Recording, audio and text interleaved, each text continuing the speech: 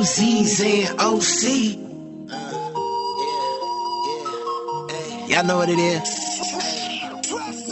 Two Z's and OC. Welcome to the breakdown. This is where the game found. Analytics first down. In a few inches, your players on the benches. The coaches start to huddle when you need a thirst quencher. OC throwing hands, $1 million in the squad. Lorenzo hit the league, 15 years on the job. Made the Pro Bowl twice. Your boy go nice. Zachariah on the fadeaway. Represent the day-to-day struggle and the grind. Keep the hustle on your mind. We ballin' on the court. Read the signs of our times, whether cultural or politic. Chopping up the lotto pit. Get it poppin', partner, when we weaving in and out of it.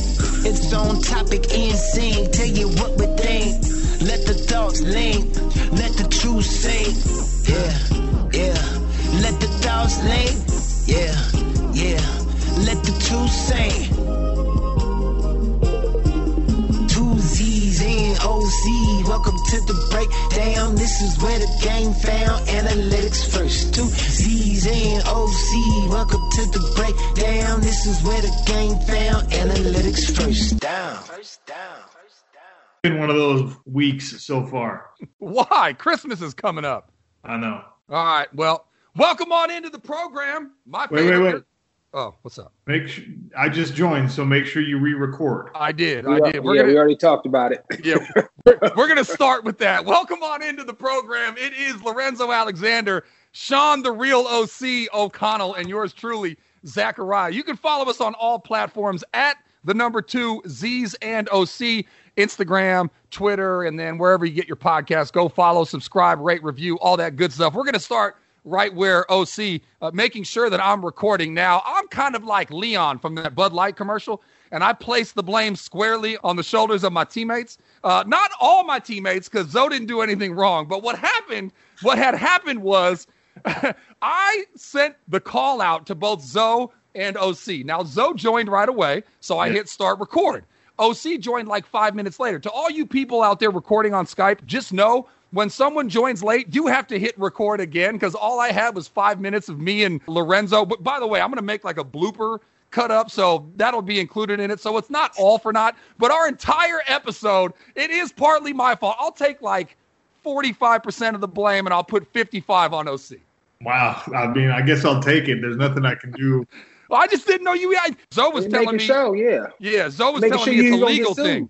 Yeah. Make sure you don't get sued, man. Even though you sent that out together, I got on first. We talking, and then here he jumps in. You got to make him aware you're being recorded, bro. Is it all right? Hit that record button again, so you don't get sued. They're actually protecting your pockets, Zach. Yeah. Yeah. To all you kids, you were gonna sue me.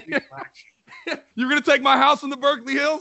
I'm gonna take that house in the Berkeley. That's a lot of money up there, man. Hey, that's got to be tough to build. I've been having designs on that house for years and years. Ever since you let me crash the first time, I was like, I'm eventually gonna own this. Yeah, true story. So he had a late flight, and I actually literally put a mint on his pillow when he stayed at my crib.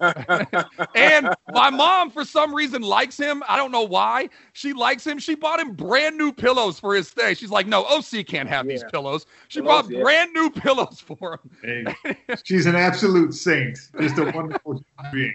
I just don't know why she likes your shit-eating grin. Anyways, on Twitter, he's at OneManGang97. He is at Real OC Sports. I'm at Zach Sports, ZAK Sports. Gentlemen, before we get into sports, my old ass, and we are pretty much the same age, so I'm hoping y'all got into this now. You couldn't really do it with the kids.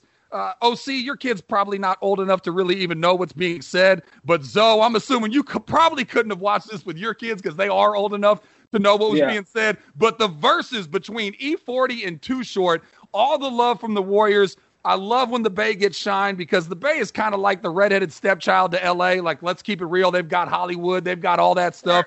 But the Bay had the platform, and I know my 36-year-old ass was rapping every lyric to both Short and E40. Now, again, Zoe, probably something you couldn't watch with the kids, but did you get a recap of it at all? Yeah, I got a recap, obviously social media, then all my homeboys, on whether it was Twitter or Instagram, kind of just throwing up highlights and stuff. So, yeah, like you said, it's really cool anytime the Bay gets its shine, because people feel like, we don't have our own culture or our own, trends. And a lot of times, we setting them, and then it gets somewhere else. They think it started somewhere else. No. Let's start it in the Bay. Y'all might have switched it up a little bit, but we started that joint. So it's always cool, especially two icons, legends in short and 40. I grew up on their music. So, and of course, I can't watch that with my kids.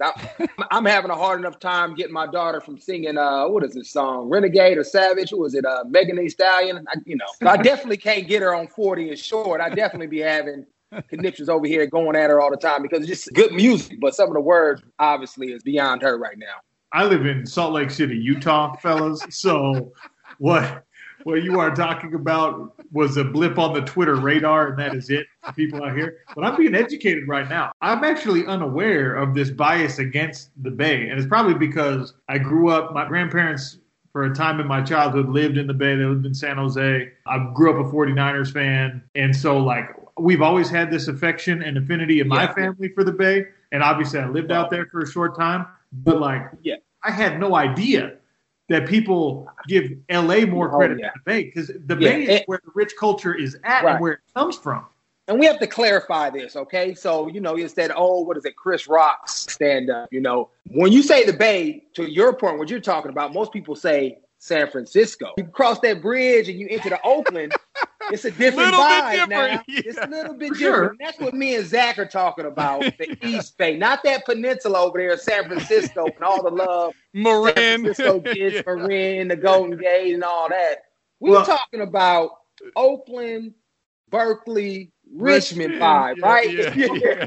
Look, that's the vibe we talking about that gets absolutely no love and overlooked, and you just see all the talent from entertainment to sports, music, whatever you want to look at, just a plethora of talent and impact that little bit of area, those three cities, you can even add a couple more in there that have really made on mainstream media and really in a lot of different avenues. That was the beauty of the Versus, was Too Short and E40 while they were doing their thing, and they were drinking and smoking, so it got a little out of control towards the end, as it tends to do with a lot of these verses, right? I saw, who was it? It was DMX and Snoop, I think. Snoop, and, as the verses get further and further down the line, the alcohol and the weed starts to take an effect. But they spent a long time, and this is the part that I loved, they spent a long time of that verses, probably it was like 2.5 hours, I think, something like that. And they probably spent a good 15 minutes letting everybody know, because people were tuning in from everywhere, right? So the people from the Bay know, but they were letting everybody know, just so you know exactly what you said, Zoe.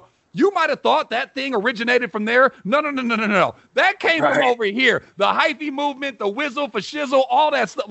All that stuff came from and there's so much stuff from the Bay that, OC, you might not know about it, because in Salt Lake, you might think that the Bay is held in this regard, but in general, it gets pushed to the side, and ultimately, people end up getting credit for something that originated in the Bay. That's really fascinating to me. I did not, I'm actually learning right now, because I have always assumed that, and this probably makes me sound hyper ignorant, but when we talk about Black culture and how that's so often imitated and people try and replicate it and all that stuff. Oh yeah. I've always assumed that what we clarify or what we quantify as Black culture in our country either originated in the South, Atlanta, or in the Bay. I thought that Oakland especially was known as the Black center of culture in America.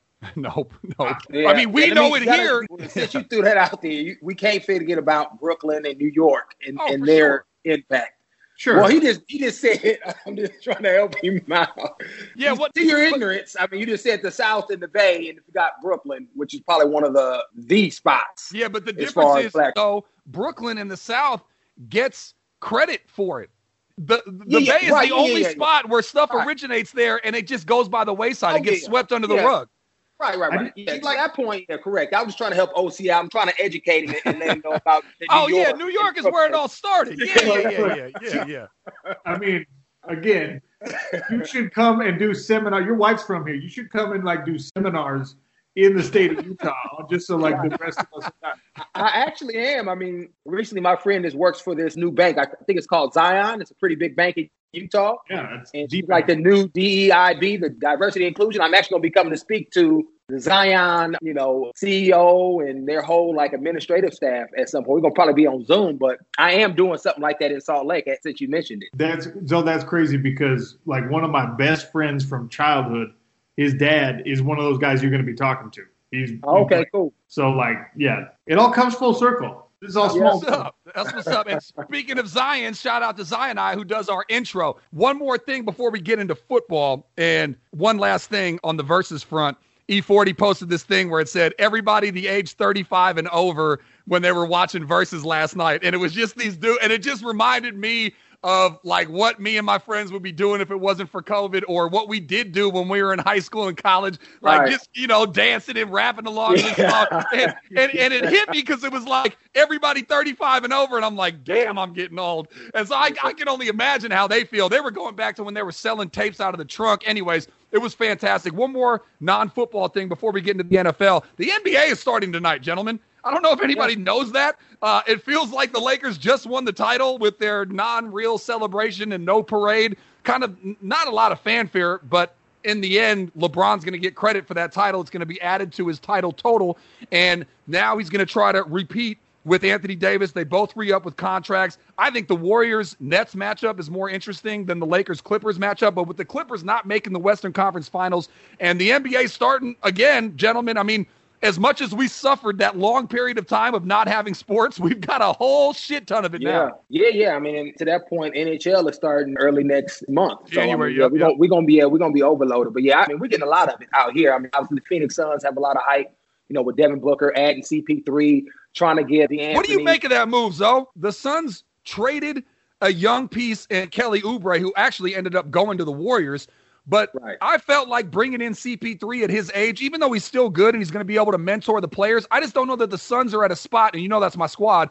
I don't know that they're at a spot where adding a guy like CP3 would go more to a team that's a championship contender to push them over the edge. I don't know that adding him to a young team while the mentoring will help. I don't know if it was a great move. What'd you make of it? Well, I mean, I think it's to that point, right? They're trying to learn how to be a champion. And if you don't ever have anybody that has won one or been in that vicinity of being I know CP3 hasn't won one or been to that elk. He's been to, he's won a gold medal.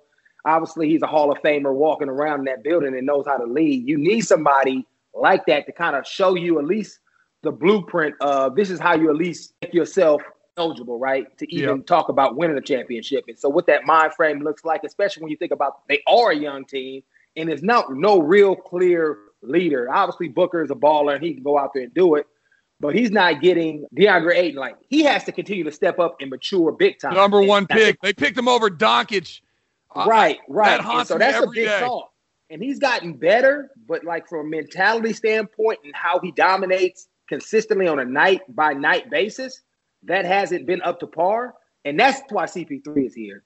Because they had a great, obviously, bubble when 8-0 didn't get in. But now they have a lot of hype around and they're missing that leadership perspective to help them get over the hump. Now, whether, they actually going to be real contenders, that's something different. But it's all about future with CP3, not like right now.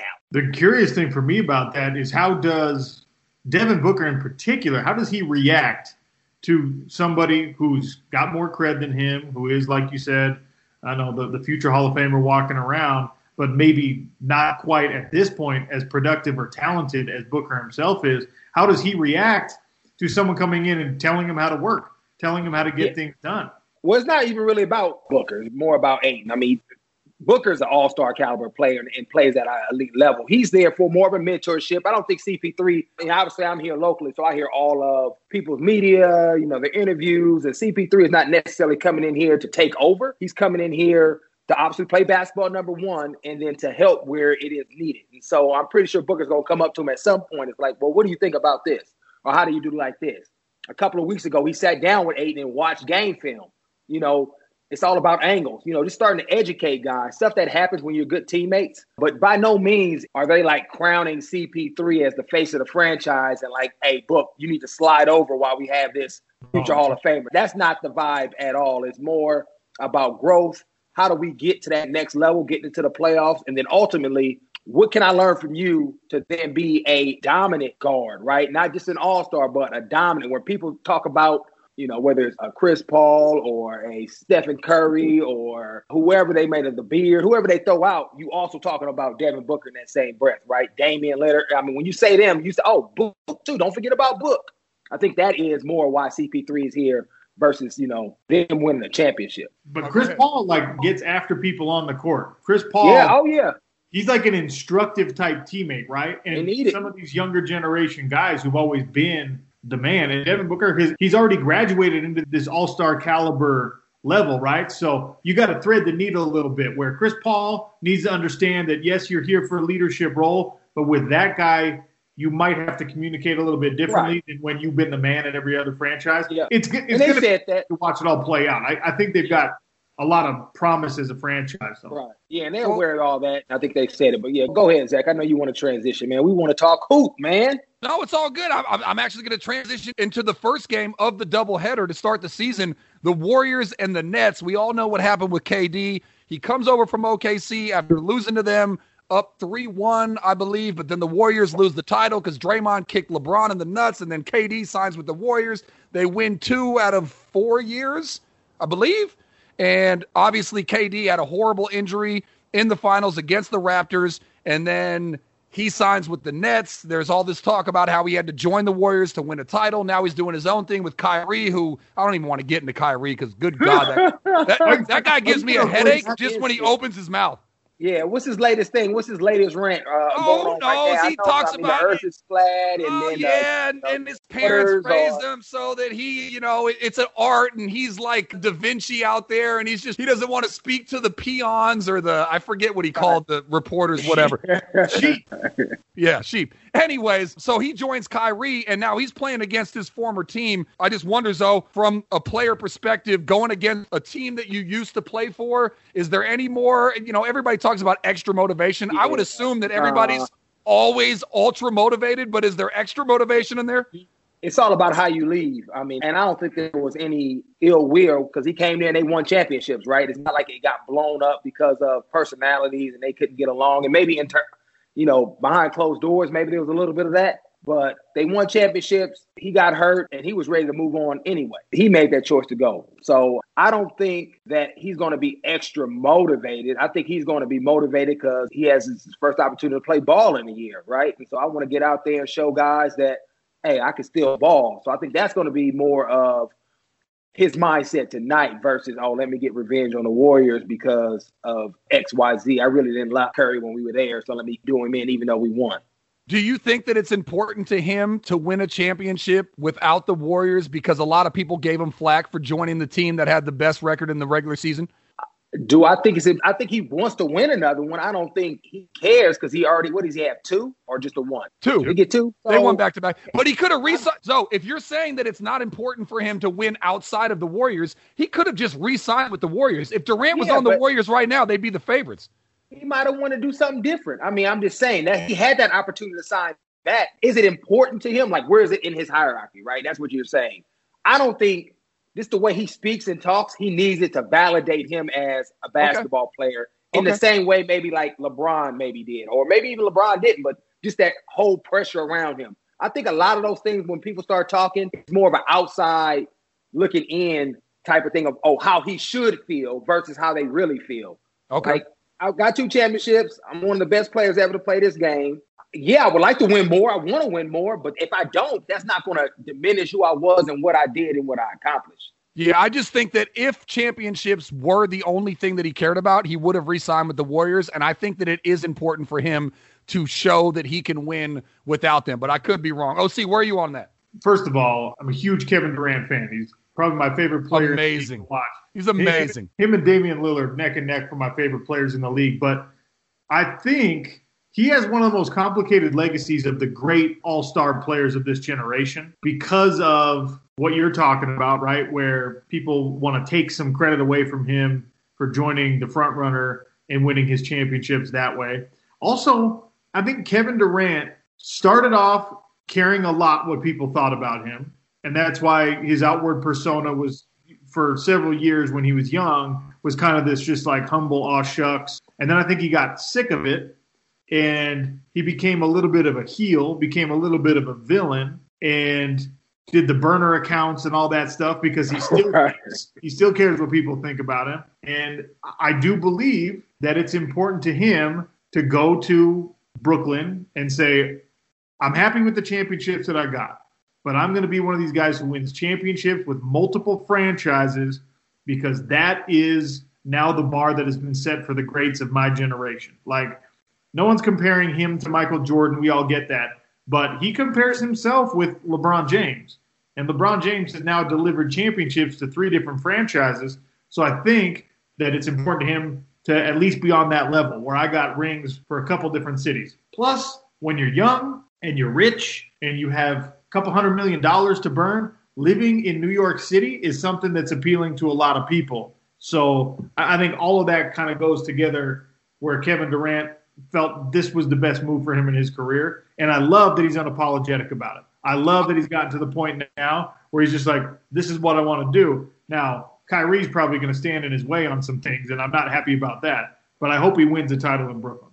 Yeah, I think ultimately I can't help but think that he, because of the burner counts that you mentioned and because of how sensitive he seems to be about what people say about him, I can't help but think that if winning championships was the only thing that he cared about, like Zoe said, then I think he would have stayed with the Warriors. No, I think I didn't say that the only thing he cares about is winning championships. I didn't say that. Okay. I said it doesn't. It's not like he's out, I got to win another championship without these guys because it's going to then validate me. That's what I want to win. I don't think he's going to validate me. He may hear what people are saying and it may bother him or whatever, but I think he's still at his core. You don't become a great player based on what other people think. It may affect different people differently, but at his core, he just wants to win another championship because he's a dominant, apex, predator type dude when he's out there on the court. He wants to be the best. Now, does that add a little fire fuel? Like, okay, and I'm going to show him I can do it by myself. Is that an extra on top of it? Sure, I'll give you that, but that's not the foundation. He did not sign back with the Warriors and then sign with Brooklyn and then just to show people that he can win without them. We know he can win without them. He's done it. He's led teams, obviously he was up 3-1 on the Warriors at one point and obviously lost, but we know he can do it. So I just think that at the foundation of him, as far as who he is and what he wants to accomplish, it's about being the greatest. Now, other things can pour over into that and add fuel to the fire, but you don't become the top tier players without being intrinsically motivated and passionate about your skill set and what you do. And that the other things happen. I mean, just like Jordan didn't have to, but he made up stuff, right? But that wasn't at his core. Oh, I can't do this. That wasn't at his core. His core is I want to be the greatest. Yeah, I hear you. I just, again, I feel like he wants to show because he got so much flack for joining the Warriors, even though, he won back-to-back titles. LeBron got flack for going to the Heat. He won back-to-back titles. How do you get flack for going somewhere and winning? Anyways, we're going to stay in football, but it's going to be college and not the pros. We would be remiss without going to OC, our Pac-12 expert. The Ducks beat USC. Dabo Swinney and Clemson whoop up on Notre Dame. Notre Dame is kind of like the Titans, Zoe. I talk to you all the time about how they've got like the parts and the pieces and they can look good here and there, but ultimately you don't trust to get over the hump and actually do the whole thing. And they got whooped up by Clemson once they had Trevor Lawrence back. And Dabo Swinney, this is how ridiculous the rankings have gotten and how much of a joke pretty much college football has been all year long. But I want to ask OC, Dabo Swinney has Ohio State at 11. Behind Coastal Carolina, Iowa State, Oklahoma, Cincinnati, Georgia, Florida. His point being they could have played early on. The conference chose not to. OC, what do you make of Oregon beating USC? You said there wasn't going to be a team in the top 4 anyway, so I guess it doesn't really matter. And then just the general rankings and Notre Dame, despite getting slapped up, being in the top 4. Well, look, Notre Dame beat Clemson the first time out. They got beat up in this last one, as you said, but the only other compelling entrance into that Final Four would be Texas A&M, probably. Yep. Yeah, right. Who got destroyed by Alabama but beat everybody else. So that's kind of the thing where, if you're going to say pish-posh on Notre Dame, you have to say pish-posh on Texas A&M. If Notre Dame doesn't have a chance to win the title, well, neither does Texas A&M because of the sample size we've already seen. Except, what about Florida? That guy threw the cleat 25 yards and cost Florida. Would Florida be in the top 4 if it wasn't for that? Maybe, but you don't get to play what if in college football. You got to go. I love the what if, OC. I'm a big what if guy. Yeah, well, what if you want to play a what if game? What if USC had made the 3 extra plays necessary to be an undefeated Pac-12 champion? Then are they in that conversation at all? The answer is you told me no. You told me no way a Pac-12 team was getting in. Yeah, and they wouldn't have got in, but at least their names would have had to have been mentioned in the conversation. But instead, what happened is USC goes out to a 2-loss Oregon team that wasn't even supposed to be in the championship game, that backed their way in because Washington could not play based on COVID protocols.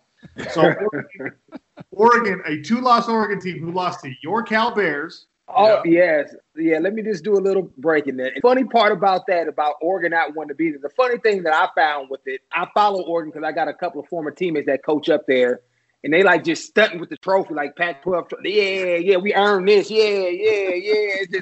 It's hilarious to me. I know they won the game, but they shouldn't even been in the game. And it's just like, it's funny to see like the social media, like them just stunting like they did something, like they earned something and should have been there. I'm actually not all for the asterisks. Like, I think that the Dodgers won the World Series. I think the Lakers won. But in terms of this Pac-12 championship, this is the biggest example of the COVID asterisks ever. Which is why it's embarrassing for the conference, right? Because what you needed was for the one team that had, like, its full season, shortened, yes, but the full slate of what they were supposed to play, USC, you needed them to finish it out. But in that game, I don't know if you watched the whole game, they were going tit for tat, back and forth, score for score with Oregon, and then USC would make these crazy mistakes, and the mistakes would come from the team captains. It wasn't like the young freshmen. Oregon has a bunch of freshmen playing. They're the youngest team in the country. So some of their boneheaded mistakes are coming from dudes who are literally in their 6th ever or 5th ever college football game. Talanoa Hufanga, who's going to be an NFL draft pick and the defensive player of the year in the conference and a multi-year captain at USC, tackled a punter, tackled him right after he kicked the ball, extended Oregon's drive. Keaton Slovis is going to be a first-round NFL draft pick someday. He threw, instead of burning the ball, throwing it away, he threw a pick to an Oregon defender with nobody anywhere, none of his receivers anywhere near him when he was trying to throw the ball out of bounds, and he didn't get it all the way out of bounds. It was like, how are you guys, the best players on this team, the ones making these mistakes that are now shooting you in the foot? It was really unfortunate to watch from a USC perspective, obviously, and from a conference perspective, because once again, you're left out of the conversation completely. The highest ranked team in the Pac-12 is like number 20. Yeah. I just love that Dabo Swinney came out and said, Ohio State, number 11, and that they're going to play them. I think ultimately we're going to see Bama versus Clemson, which feels like we've seen ever since they introduced the playoff. That'll be the best game. Better than that, Clay Helton, USC head coach, much embattled. A lot of people want him out. His final coach's poll, coming off a loss to the University of Oregon, he had his USC Trojans 8 spots higher than the University of Oregon in the coach. He said, they beat us, but we're 8 spots better than them. Well, I'll tell you, this whole college football thing has felt like an SNL skit, and it couldn't end any better than Dabo Swinney about to play the team and saying out loud publicly that team is ranked 11 when they're in the top 4. I just love it. I mean, talk about bulletin board material. What else do you need to tell your squad if you're Ohio State's coach? Hey, this guy has us at 11, and we're playing them 2-3. I love it. Yeah. All right, well, let's move on to the NFL. Rapid fire here. I want to start. Let's go backwards, forwards, and start with the Pittsburgh-Cincy game last night. First of all, all of a sudden, I wasn't really, like you're not paying attention to the TV, but then you hear some certain words, and then all of a sudden you perk up. I was doing that. I was kind of in my own zone, like working some numbers and stuff like that. And then all of a sudden I heard, rest in peace, Kevin Greene. And I was like, oh, yeah. And I wasn't a Steelers fan. When I heard that, it felt like a piece of my childhood died, because Kevin Greene represented back in the days when you had jacked up and when you could hit guys and there wasn't a flag for just touching somebody on the side. Like Kevin Greene was kind of the epitome of that dude that did stuff that would get flagged, you'd get thrown out, you'd get fined, you'd get suspended. He did all of that 20 times in a game. And I don't know if you guys have any more details on what the cause of his death was, but I just know that I perked up and I was like, damn. I mean, dying before 60 is way too young. And he's one of those guys where you say his name and I can picture him immediately. The long blonde locks coming out of the helmet and the hard hits and all that. So I just wanted to touch on that before we get into the games. One of the greats. Yeah, greats in the game. I mean, obviously playing outside linebacker in that 3-4 system, playing for the Carolina Panthers, the Green Bays. And I never played with them, but I played with guys who had played with them. And he's just one of those guys that everybody loved, passionate, fierce, that man's man, grown man type mentality, that old school football player that everybody aspired to play to be like. So, yeah, I mean, it's obviously a huge loss. And he was coaching still, too. You know, so he still had impact on the game and a lot of young players in his league. So, yeah, it's definitely hard to see a guy, especially, I mean, so young. I mean, 58 football player. And I don't know what happened as far as the death, but, I mean, you look up, you think, man, that's 20 years from now, you know? I mean, I played 15 years. What did he die of? So as a football player that played a long time, you like, man, what was it? You know, was it correlated? Yeah. No, sad deal. Do you know where he sits in the all-time sack leaders list by offhand, Zachariah? He's got to be 2 or 3. 2 or 3? I would have said top 20 at best. He's number 3. Yeah. Wow. He's number 3. 160 from the linebacker position. 160 career sacks. So many of the sacks now come from the end. Well, it's the same. So you got to think about what system he played in. He's an outside backer, 3-4. So he's more of a rush in, even though it's like linebacker. Just like when Khalil Mack was in Oakland, he was considered a linebacker, but he's a defensive end. You know what I mean? So those. Hang on real quick. See how many linebackers are in the top 10? LT's got to be up there. Yeah, probably half. I guess it's too fluid of a situation whether or not you're determining somebody to be a linebacker or a defensive end. I mean, you were in that same kind of thing with the Bills, right? I mean, what were you actually considered? Because you lined up a lot with your hand in the dirt. Well, I didn't put my hand down, but yeah, I know what you mean. 3-4. When I was with Rex, I was an outside backer, but I would play. I would rush on first, second down, and then third down gives you more of that nickel look, what you think is a defensive end. But I would be a linebacker playing defensive end position, and so that's what a lot of those guys would do. They would play outside backer in base fronts, but then be that defensive end on passing downs. So that's how they got their numbers up. The top 10 are Bruce Smith, 200 career sacks, Reggie White, 198 career sacks. Kevin Green, rest in peace, 160. Yeah. Julius Peppers, Chris Dolman, Michael Strahan, Jason Taylor, T. Sizzle, DeMarcus Ware, and then Richard Dent and John Randall are tied at 10. So there's actually I think I only heard like 2 linebackers in there, right? Well, it depends on what you say, because DeMarcus Ware was a linebacker, outside linebacker, too, in Dallas for a long time under Wade. So it just depends on how you want to categorize them. We've seen Suggs and Ware and Julius Peppers at different times in their careers technically be outside linebackers. But I think that this list, as it evolves and changes, I think that you're going to see a lot more of those guys who are the outside linebacker rush hands, like the hybrids, right? I guess it's hybrid. So it's, I mean, when you rattled off that list, I heard maybe like what I would consider traditional linebackers, like Ray Lewis is a linebacker. Well, so you're not going to get he's an inside linebacker. You're not going to hear one of those. All right, fair enough. Well, I mean, nothing makes you think about your own mortality than somebody that you grew up watching. Like, I remember I was a big autograph dude. Like, I got Amari Stoudemire, Steve Nash, Sean Marion, a bunch of sons, Tim Hudson, Barry Zito. I was a big autograph dude. Right. And I remember the first time I didn't ask for an autograph, I was working at the Claremont Hotel on the border of Oakland and Berkeley, and LeBron James was there, and he was younger than me.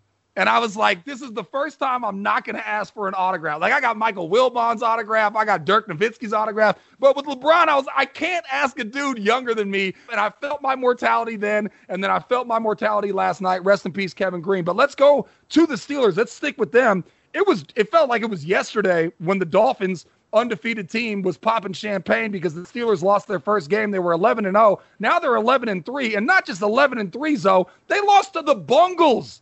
The Bungles last night. I mean, there's got to be a concern. This offense, they're not running the ball. They throw these short passes because Ben's got to get it out quick. The defense is banged up and not as dominant as it was early on. I mean, we were talking about them being in the AFC Championship with the Chiefs, and now, I mean, they're going to make the playoffs, but I don't think they're going to make any noise. Yeah. I mean, the way they're playing football right now, I mean, they're fizzling out. I think RC, as in Ryan Clark the other day, called it fool's gold, because you can do all that work early in the season, but if you don't, most people know, especially in the NFL world, if you're not winning in November and December, because that's setting you up for playoff football and how you're going to peak at the right time. If you're not playing well then, the first 8 weeks of the season, her first half, mean nothing.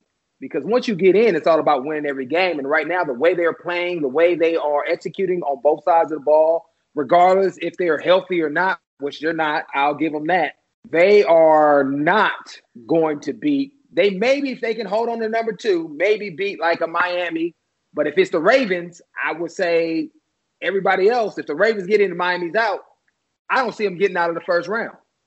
Just the way these other teams are built, the way these other teams have been playing in November, December, they seem to be getting better, have an identity, playing solid defense, being able to run and pass the ball. They're just going to be coming up against way more well-rounded teams. Their only saving grace that I'll give them would be because they have a plethora of guys that have been in the playoffs. They can, from a leadership way, can correct. And then I have uber confidence, and it will never be shaken in Mike T and his ability to get guys to refocus and redirect when things aren't going well. I mean, I can't add anything to what Zoe said, except they still have all of those pieces. It's not one of those situations where like a rash of injuries has decimated them and made this an irreversible course and why they're losing these games, right? People are, for the most part, still healthy enough that their roster is capable of winning. They have the weapons at their disposal. They have the necessary talent to keep winning into the playoffs. And they just got to figure out what has been happening on this skid.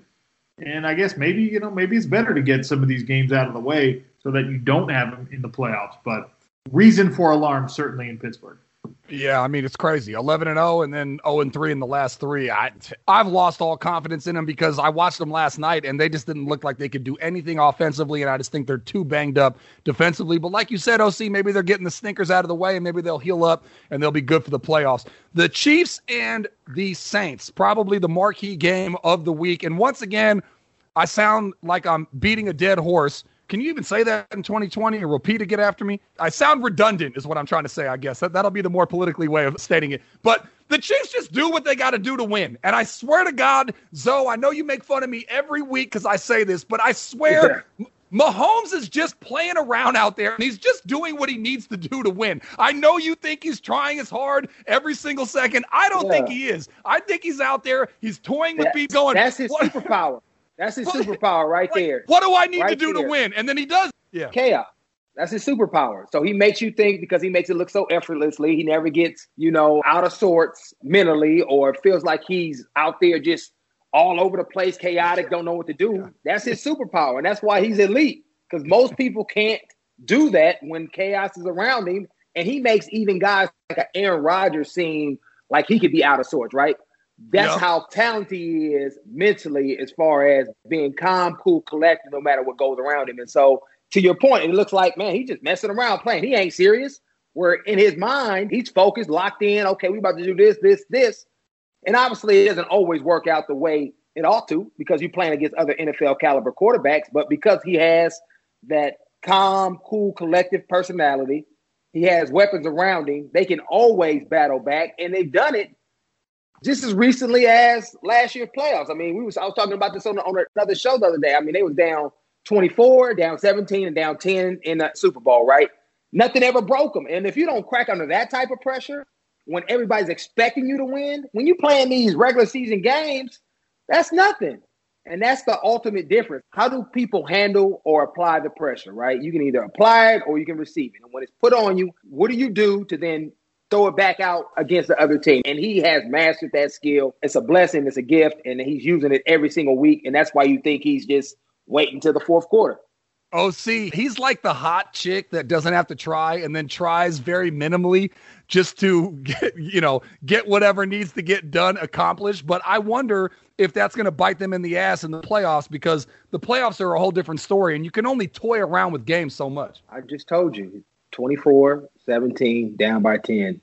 He's already done that. Yeah, I know. I think we're beyond the point where we could try and compare Pat Mahomes to anything except for an elite quarterback who knows exactly what it takes to win big games, right? I mean, I'm not on board with your theory that he's coasting for 3 quarters and then turns it on when he needs to. I mean, you're still playing against NFL talent. You're still playing against teams that are trying their hardest to win. And in this case, you're talking about the New Orleans Saints, who might still, depending on how healthy Drew Brees is going to be as we get into the playoffs, they might still be the NFC favorite for a lot of people. So, do you ever sit by your router next to the wall in that one room to get a Wi-Fi signal? That's a flag on OC. 15 yards, Sean O'Connell, Salt Lake City, talking about Wi-Fi on his computer. Were you done with your point, or? No, I wasn't. I don't know. Are they paying the podcast? Are we getting paid for that? Is that a sponsor? Is that a sponsor? Yeah, Google Fiber is sponsored. I'm definitely not editing that out. Anyways, we proceed. That's amazing. Pop up from the ESPN Kansas City, New Orleans box score page. Look, the Chiefs, they're going to win another Super Bowl, and Patrick Mahomes is going to be worth that contract. We're going to call that a discount at the end of the day. Oh, and by the way, he is surrounded by some of the unique talent. He deserves all the credit that we give him, but he's surrounded by some of the unique talent in the history. Yeah, that goes unsaid, OC. I mean, the weapons that he has at his disposal is ridiculous. Like Travis Kelce is going to leads the league in receiving. He might have the best statistical year for a tight end ever. Like to the point where no one's ever going to beat it. Look, I'm a Niners guy. I think George Kittle is the best overall, all-around tight end in football when he's healthy. Rush blocking. But Travis Kelce he's the best receiver in the game right now. So if you got that, plus Patrick Mahomes, plus a very respectable running game, plus an offensive line that even down a starter all year long, right? The best Tyreek Hill, tackle in the Sammy game. Watkins, Hardman. I mean, the list goes on and on. And 13-1, they're looking like they're going to repeat. I just wonder if all these close games, because I think they set the record for most consecutive wins under 5 points or something like that. So they are kind of playing with fire. We'll see how it shakes out in the playoffs. Now, let's get to a subject near and dear to my heart. You guys always make fun of me. As soon as you're not going to make the playoffs, I think you should tank to get the best pick. And no better example than the New York Jets. Now, I wouldn't want to go 0-16. Ideally, if my squad's not going to make the playoffs, they go 1-15.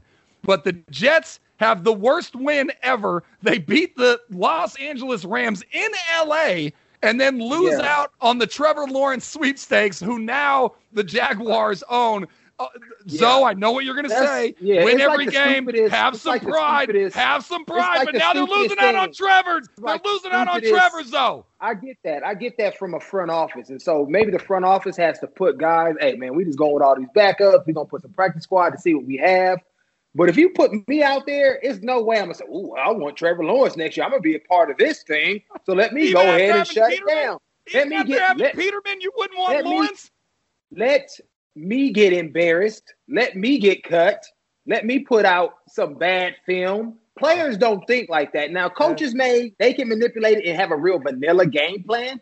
But even coaches are still showcasing for whoever is going to come in, whoever their next job. They want to have a sound game plan out there, not say, well, they weren't even trying, because you were prideful. You put your name on your work every time you step on the field. It's a stupid criticism to say the organization can't even be good at losing. It's the stupidest thing I've ever heard. The only way you can do it is just try to put out guys, because you know that the season's over, and obviously you want Trevor Lawrence, is to then see, let me play lesser guys, deactivate me, because if I'm out there, I'm trying to tear somebody's head off, and let somebody get some experience that you're not quite sure know who you're going to get. And then you're going to increase your chances of losing the game. But don't start your starters. Don't start the guys that have earned that right to play, because they are NFL caliber players. There's a lot of other reasons why they're 0-16. But you put starters out there, eventually they're going to find a win and find a way how to make something happen. And they would have done it 2 weeks ago if it wasn't for, a zero blitz. Greg Williams, yeah. So it's going to happen. It's hard to lose 16 games because of the talent and just numbers and statistics and the chances of winning. Worst win ever, OC? Look, there are probably 7 people on the Jets roster that are guaranteed starting spots on a roster next year in the NFL. I mean, when you actually go through their personnel, there's just not a lot of established talent on that team.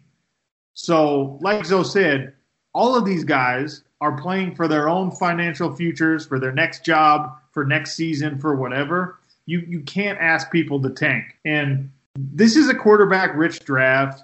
If they decide to move on from Sam Darnold, that'll probably be better for his career and probably be better for them as an organization moving forward. They're going to be able to get what they need in this draft. I don't even think Trevor Lawrence is the best QB. I was about to even ask you, to your point, everybody's putting a lot of onus on Trevor Lawrence being the greatest thing since Peyton Manning, right? So what about some of these other quarterbacks, whether it's Fields or whoever else is in college? Because you watch a lot of college, and they're saying it's a quarterback-rich draft. So what does it matter if I get 1A or 1B in this draft? And you just said Trevor Lawrence is probably not even the best in your opinion. I mean, look, if I'm drafting, I understand why people are so enamored with Trevor Lawrence. He's got all the measurables. He's, steady presence. He's like he's a little bit more charismatic than Aaron Rodgers, but has that sort of calm demeanor kind of thing going on, right? So, like, he'd be perfect if that's what the Jets ended up with. But Justin Fields is going to be a good starting quarterback in the league. Kyle Trask from Florida is going to be a good starting quarterback in the league. The Wilson kid from BYU is going to be a good starting quarterback in the league. So, like, you're going to be able to get what you need if it's an absolute franchise imperative that you got to move on from Sam Darnold. I think that Sam Darnold is going to be a successful quarterback in the NFL when he moves on from the Jets. So, like tanking for a player, especially a player who's like Trevor Lawrence, right now has the best of all things at his disposal. What happens when that guy goes to the Jets in the league? So, what happens when a guy goes from Clemson, where his offensive line is the best, his wide receivers are the best, his running back is the best, his defense gets him the ball back. Right. What happens when you put that guy with the Island of Misfit Toys up in New York? It's not necessarily a built-in success story. So, Joe Burrow, that's what you get. You get jacked up, You have to, live under that fire for a year or two. And to your guys' point, you look at Herbert, who was the third quarterback selected in last year's draft, and a lot of people look at him as the best quarterback in the draft. So it might not necessarily be a big thing. There was a big hoopla about that being the worst win that you could possibly have. But let's move on. 2 more games. I know Zoe's got to get out of here. I want to ask you guys a Christmas thing too before we get out of here. The Dolphins beat the Patriots 22-12, eliminate New England from the playoffs, which is something you never hear. The Bills, and we'll get into them, winning their first division since what? I was graduating high school. Years. Yeah, something like that. Later than that, 25 years. So a 2-part question, one, and the Buccaneers won. So I guess a 3-part question. One, does this solve that Brady was a bigger benefit to the Patriots than Belichick was, or does Brady just have more talent? And what's going on with New England? And is Buffalo the number 2 team in the AFC? Because it's sure looking like that with Pittsburgh being on the decline. I would say for your Tom Brady question, I mean, it's just synergy, right? I mean, you have to have great talent, have to have great coaching. And they were so good for so long because they had one of the greatest coaches of all time and one of the greatest quarterbacks of all time. And they established a culture and an environment. Now you break them up. Obviously, Tom Brady's not having an uber statistical year, but he's with a lot of talent. And so they're in a position to go to the playoffs. And now you have Belichick out of the playoffs, doesn't have a lot of talent. Guys opted out, doesn't have a quarterback really. And so, but they still have a good culture. They still fought. But at the end of the day, this shows you that talent is more important than coaching. But together, if you have a collective unit working talent and coaching, that's when you create your dynasties. That's when you have, your Kansas City Chiefs, right? That's going to be good for a long time. You got to have Reed and Mahomes. You got to have Belichick and Brady. Yeah. Because if Mahomes was with my man with the Jets, what's the head coach's name that's going to get fired? Adam Gase. Adam Gase. Mahomes would be successful, but you wouldn't be talking about them being 13-1 right now, just because of the structure and the scheming and how the organization is ran, right? And people wouldn't respect Gase the way they have respect for Andy Reid. So it takes both to have longevity, but if you want to just break it down, who has more impact is always the player, because he's the one out there. I don't care how great your scheme is. If the guy doesn't go out there and execute and doesn't believe in what you're saying fully, it's always going to be lackluster. What about your Bills? And then OC, I want you to respond to both. But what about your Bills? Bills Mafia, my people out in Buffalo, New York. The only football team that's actually in New York. Are they the number one team that can knock off the Chiefs? I mean, it's looking like it with Pittsburgh being so bad. I would say right now, the way they're playing, I mean, all these teams, I mean, I think they're a notch above probably the rest. But, I mean, to be honest, I mean, I love the way the Browns are playing. I like the Colts, because all these teams are able to run the ball. The Bills haven't gotten to the point where they can run the ball successfully. And that's probably the only thing that scares me, where they're not doing that at a high clip with Singletary and Zach Moss. But they can score with you. They can throw points up. But if it's super windy, if you're playing in Buffalo or cold or whatever it may be, I know Josh Allen has a strong arm.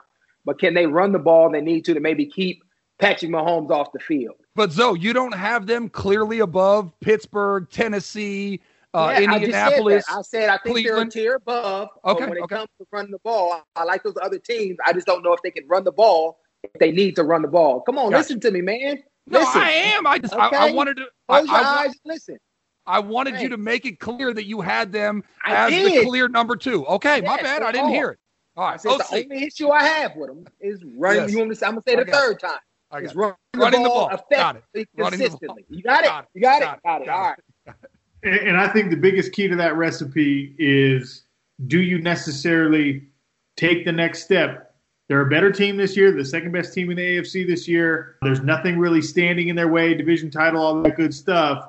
But do you know how to take it to the next level as a franchise? And they have not proven that yet. So we've mentioned that multiple times in past episodes, and that is still to be determined with the Buffalo Bills. So lucky for them, everybody else outside the Chiefs are kind of in that same right. As far as proving themselves. Nobody's been proven winner in the AFC side. I mean, outside of the Chiefs. I mean, you think about the Titans.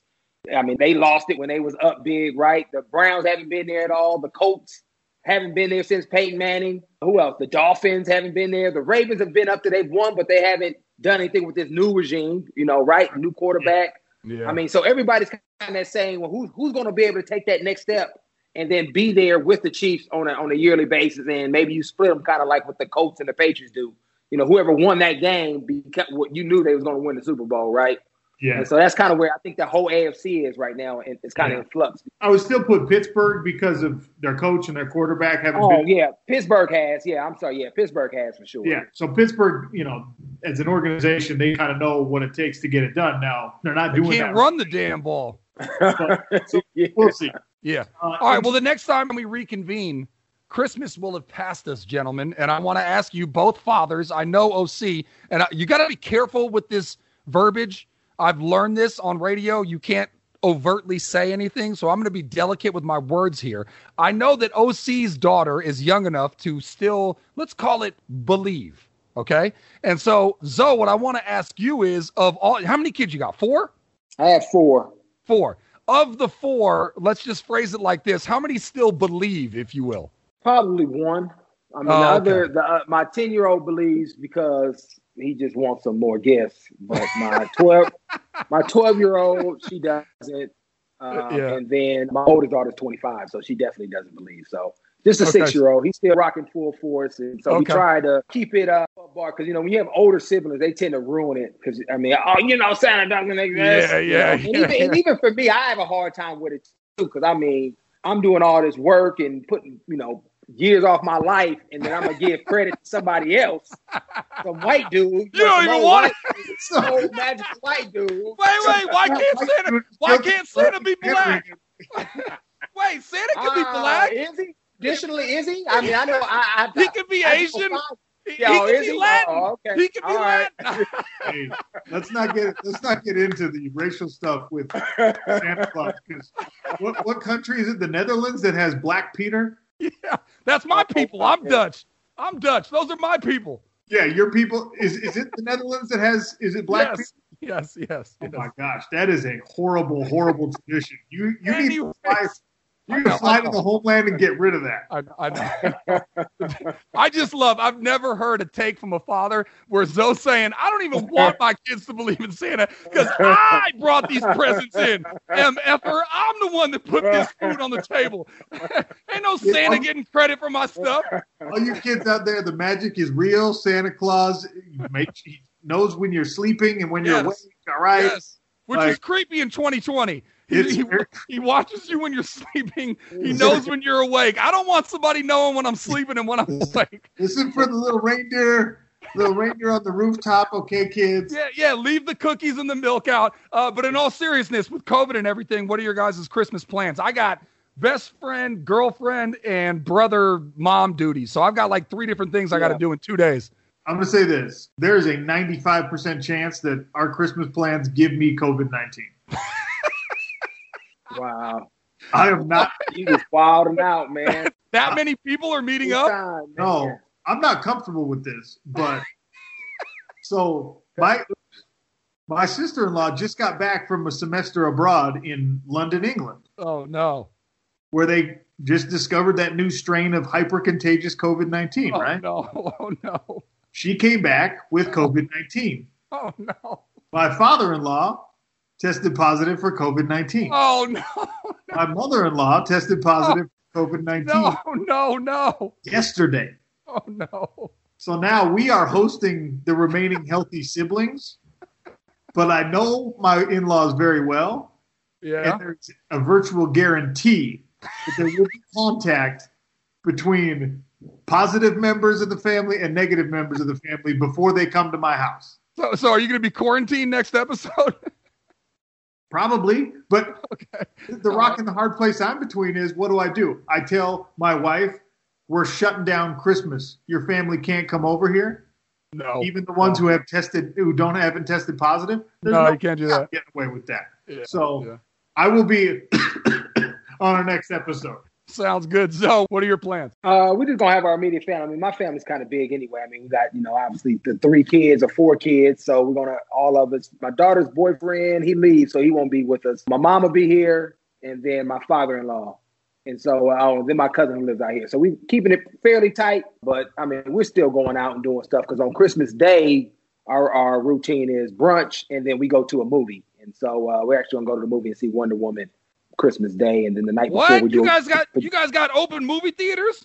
Oh yeah, man, we wide open in AZ. That's the good thing about having a Republican governor. So, man, that's like the number one thing. I was talking about this with my best friend the other day on the phone. The number one thing that COVID has affected me, and this sounds privileged or whatever, but like the biggest thing is going to the movies. I love going to the movies. Like Netflix is cool. Or what? But I love the whole experience, getting popcorn and a soda, sitting there.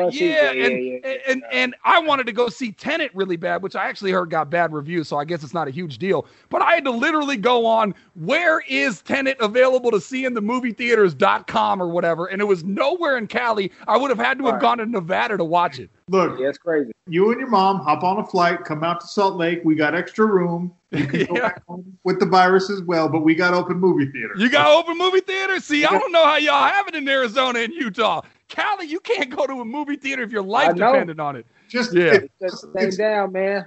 And the crazy thing about Cali is it's like county to county, so it can be totally different. No doubt. All right, well, enjoy, gentlemen. Enjoy with your kids.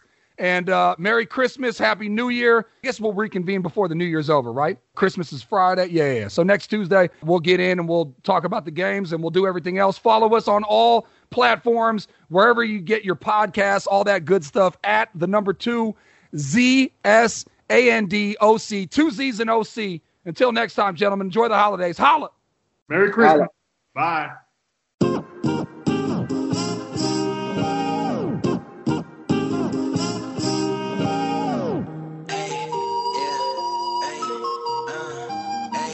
Two Z's and OC. Y'all know what it is. 2 Z's and OC. Welcome to the breakdown. This is where the game found. Analytics first down. In a few inches, your players on the benches. The coaches start to huddle when you need a thirst quencher. OC throwing hands, 1 million in the squad. Lorenzo hit the league, 15 years on the job. Made the Pro Bowl twice. Your boy go nice. Zachariah on the fadeaway. Represent the day-to-day struggle and the grind. Keep the hustle on your mind. We ballin' on the court. Read the signs of our times, whether cultural or politic. Chopping up the lotto pit. Get it poppin', partner, when we weaving in and out of it. It's on topic, insane. Tell you what we think. Let the thoughts link. Let the truth sink. Yeah. Let the thoughts link. Yeah. Let the truth sink. 2 Z's and OC. Welcome to the breakdown. This is where the game found. Analytics first. 2 Z's and OC. Welcome to the breakdown. This is where the game found. Analytics first down.